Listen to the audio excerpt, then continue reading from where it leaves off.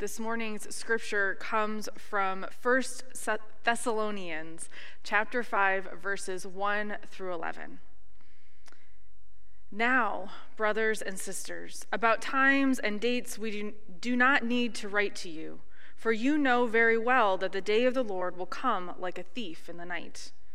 While people are saying peace and safety, destruction will come on them suddenly, as labor pains on a pregnant woman, and they will not escape. But you, brothers and sisters, are not in darkness, so that this day should surprise you like a thief. You are all children of the light and children of the day. We do not belong to the night or to the darkness. So then let us not be like others who are asleep, but let us be awake and sober. For those who sleep, sleep at night, and those who get drunk at night. But since we belong to the day, let us be sober, putting on faith and love as a breastplate, and the hope of salvation as a helmet. For God did not appoint us to suffer wrath, but to receive salvation through our Lord Jesus Christ. He died for us so that whether we are awake or asleep, we may live together with him. Therefore, encourage one another and build each other up, just as in fact you are doing. May the Lord add his blessing to the reading of this word. Let's pray. May the words of my mouth and the meditation of all our hearts be pleasing to you, O Lord, our rock and our Redeemer. Amen. Since March, I have enjoyed hiking in the Brecksville Reservation as a way to get out and to recenter myself, to breathe in the fresh air and to stretch my legs and to give my eyes a break from staring at a screen most of the day. We often hike the same trail or a similar area, and so it's been fun to watch the forest change throughout the months. Back in March, there weren't any leaves on the trees. Everything was brown, and it looked dead. And then slowly, the leaves began to bud on the trees, and grass began to grow, and then flowers bloomed. And the forest was transformed into this lush green oasis. The trail got smaller as the plants creeped in on the trail. And then the leaves began to change color into bright yellows and oranges and reds. And with each rain and gust of wind, they fell to the ground and they coated the trail. And so we walked on them. Now, this past week, I was out on the trail and everything was brown once more. And it looked like all the life had disappeared from the forest. But this week, I was reminded when I was helping Corey with one of her art lessons that the falling leaves are not simply a sign of death, because before the leaves fall, the trees suck all of the energy from the leaves and they store it in the branches and the twigs for this long, dark winter that we're headed into. And there's actually life within those dead-looking branches. In fact, it's those dead-looking branches, those same branches that I saw bud new leaves last spring. And in a few months, they will once again bud new leaves. This is apocalyptic hope. Right before today's scripture, Paul, the author of this letter to the Thessalonian church, he's referring to what will happen in the final days. For the Lord himself, he says, with a cry of command, with the archangel's call, and with the sound of God's trumpet, will descend from heaven, and the dead in Christ will rise first. Then we who are alive, who are left, will be caught up in the clouds together with them to meet the Lord in the air. And so we will be with the Lord forever.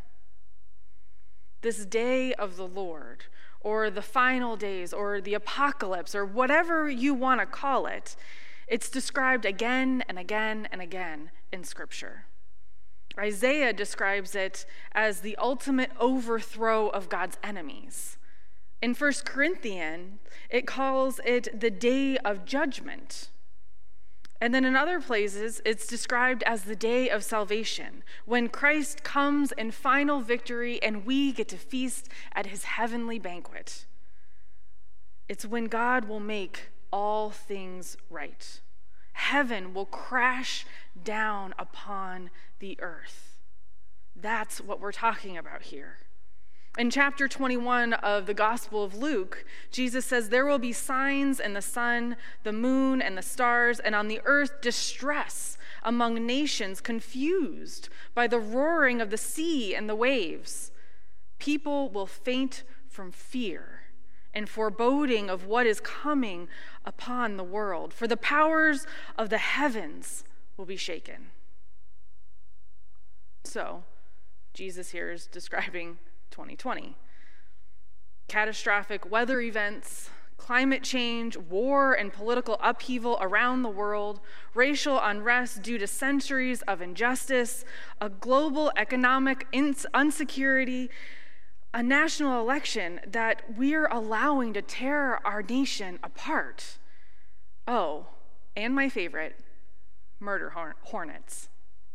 And then also, let's not forget, a global pandemic.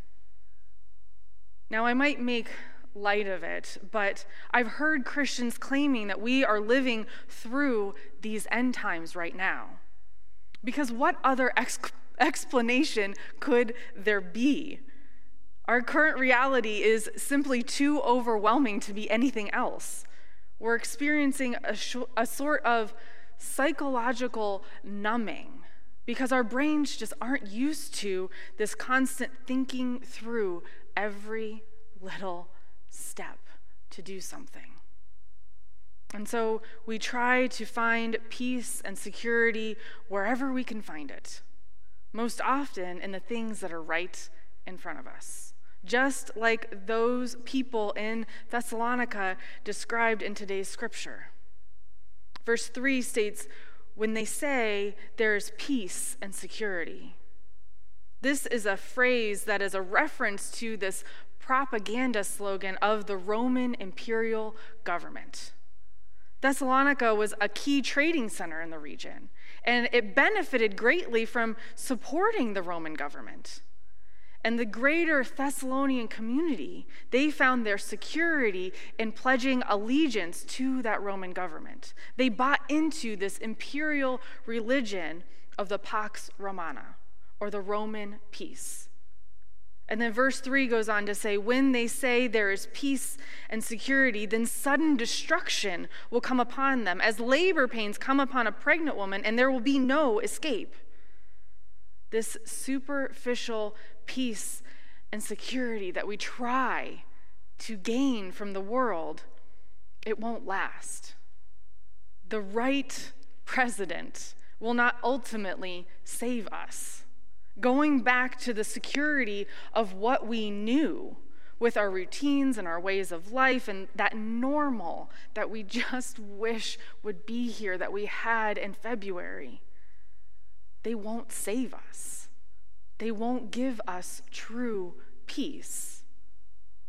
Even the right gifts under the Christmas tree, things in our lives, will not save us. The peace and the security that we might find in those things, it's there, but it's very temporary. So where then do we find this peace?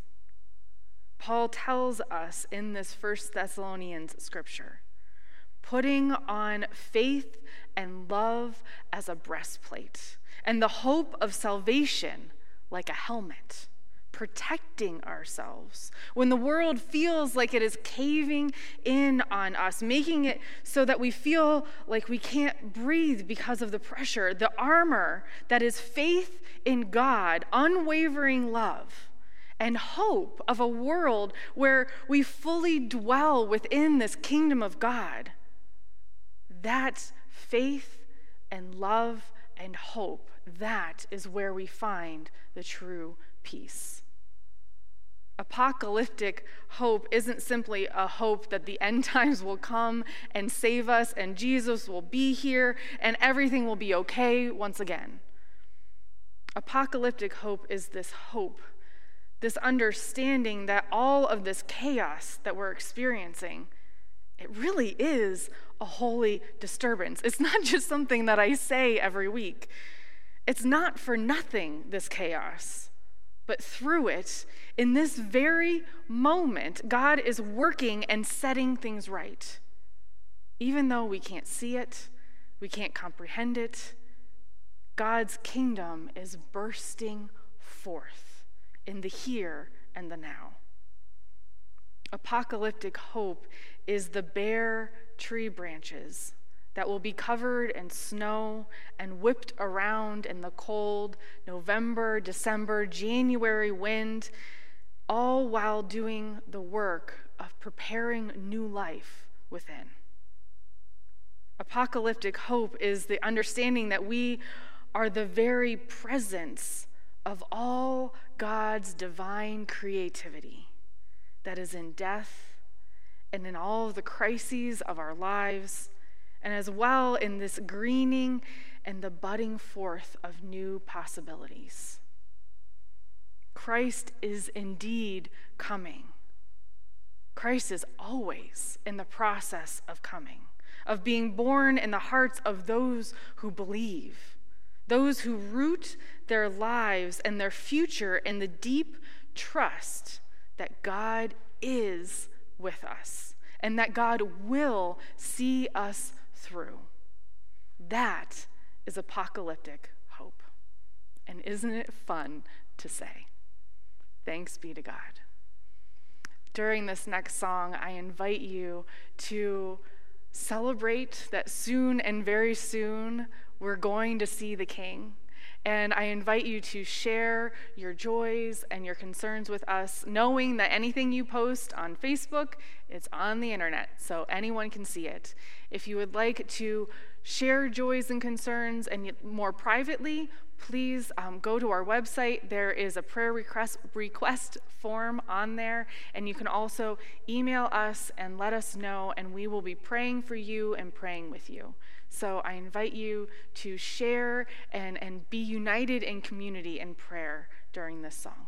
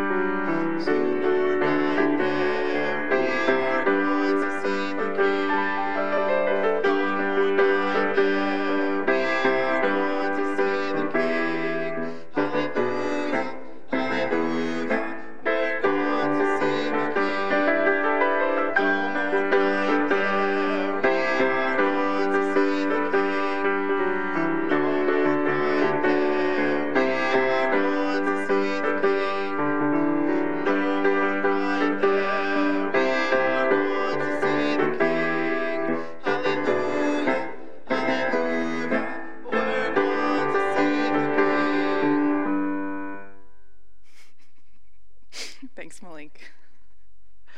We do have a few prayers that are coming in. One, Deanne asked for prayers for a safe journey for a dear friend, Pam, who is driving from Atlanta to Cleveland today to see her parents. And prayers for her for wisdom to make decisions needed for her father. Joseph asked for prayers for all those who are working on a vaccine for COVID, putting their life on the line for that. And Marla asked for prayers for the family of Ryder, a 6-year-old who passed away this past week. Jennifer asked for prayers for the Schrodel family on the loss of their beloved wife and mother, as well as Anita and Greg, who lost their daughter and sister. Yes. Dana asks for prayers of thanksgiving for all those who raked leaves at the church yesterday. Yes, thank you for coming and making our church yard beautiful. I'm always so thankful, she says, for the generosity of this congregation. And Linda asked for prayers of healing for Kathy, who has been hospitalized with COVID. Jenny asked for prayers for the family of Bill, who passed away unexpectedly this past week, the brother of her brother-in-law. Elizabeth asked for prayers for Randy, who is currently hospitalized with COVID. Tracy asked for prayers for Aunt Barb and Kim. They were diagnosed with COVID. Man, it's everywhere. Elaine asked for prayers of joy for the birth of her first great-grandchild, Aubrey Lynn, born on 11/11. And then prayers for Kathy, her brother and sister-in-law, Bill and Jean.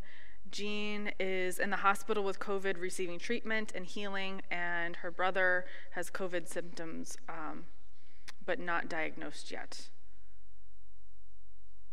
And then also just prayers for all of those who are in the midst of school right now and who are teaching, who are making difficult decisions and trying to keep the children and family and our community safe.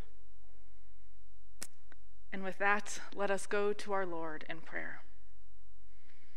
Holy and beloved Lord, as we have brought before you the names of those people who are near and dear to us, God, we ask for your healing love and your blessing for them. For those who are struggling with COVID, for those who are mourning the loss of a loved one, for doctors and nurses and healthcare staff who are caring for other people's loved ones as if they were their own, for those who are struggling with mental illness or addiction, for those in school, whether they are learning or teaching. God, for those who have small businesses and are making difficult decisions as to how to keep people safe, but also to remain afloat. God, their needs are great, and our abilities are limited. But we know that with your love, all things are possible.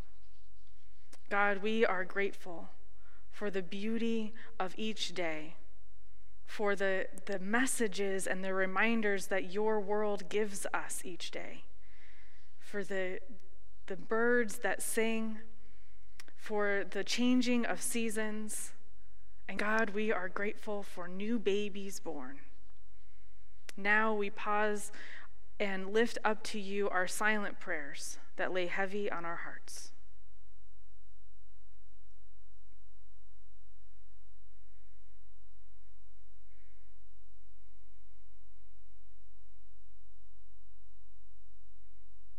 Lord, in your mercy, hear our prayer.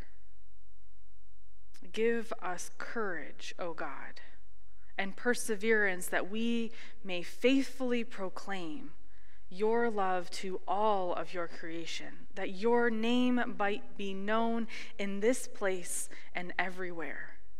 Make us ready to receive you now and always, wherever we are. Thank you, God, for community that comes through the internet, and that we can be connected in this way even when we would much rather be together in the same space.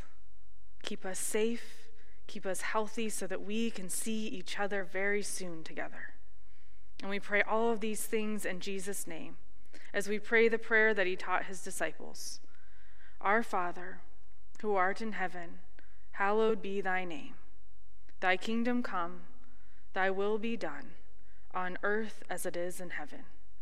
Give us this day our daily bread, and forgive us our trespasses, as we forgive those who trespass against us. Lead us not into temptation, but deliver us from evil. For thine is the kingdom, and the power, and the glory forever. Amen.